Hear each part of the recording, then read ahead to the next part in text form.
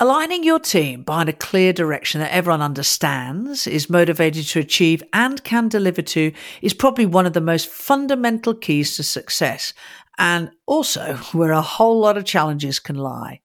Welcome to today's Connect, the first in a mini-series focusing on alignment, bringing your people together and helping them make sense of their work and actually achieving more. Woohoo! I'm Pia. And I'm Dan. And this is Spotify Connects. Yeah, we're trained as managers and employees to fix problems, aren't we? We look at what's happening now, we spot things that aren't quite working well, we decide what to do next, and we get on with it. That's our day job. But it can leave us in a cycle of tasks without meaning. Ooh, that's another definition of insanity. Whereas effective leaders, on the other hand, add an important element to this way of thinking. Before focusing on the current state, they always consider what it is that they are trying to achieve and why. And this gives meaning to action, which is just so important. It also gives the problem context and helps us to prioritize what the most important thing is to fix and ensure that our actions are aligned. We call this the 3 Ws. It's actually 3 questions, each one starting with a W, hence the name. And first one is, as Pia just said, what are we trying to achieve and why?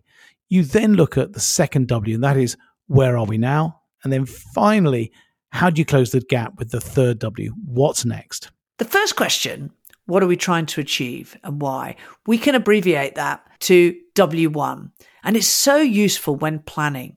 Instead of doing a situation analysis and planning fixes, which can just take us down a rabbit warren of different opinions and complexities, having a clear vision of the outcome aligns a team, and having an idea of why connects the team to a purpose. It's also much more energizing, and you'll be surprised how much common ground there is. So your experiment this week is to try the 3 Ws in multiple ways and see what impact it has. In meetings, try starting with, what do we want to achieve today and why?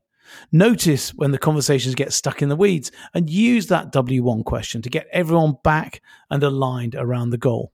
You can even use it in concise ways, for example, in emails or in conversations. We've all read rambling emails that don't quite make sense. Try using the 3W structure to help you to really deliver powerful communication. Check the show notes for resources and try the 3Ws on for size. This is a potentially transformational week. The 3Ws is one of the most powerful leadership frameworks. So enjoy trying it out and seeing how it can transform your results. See you next week.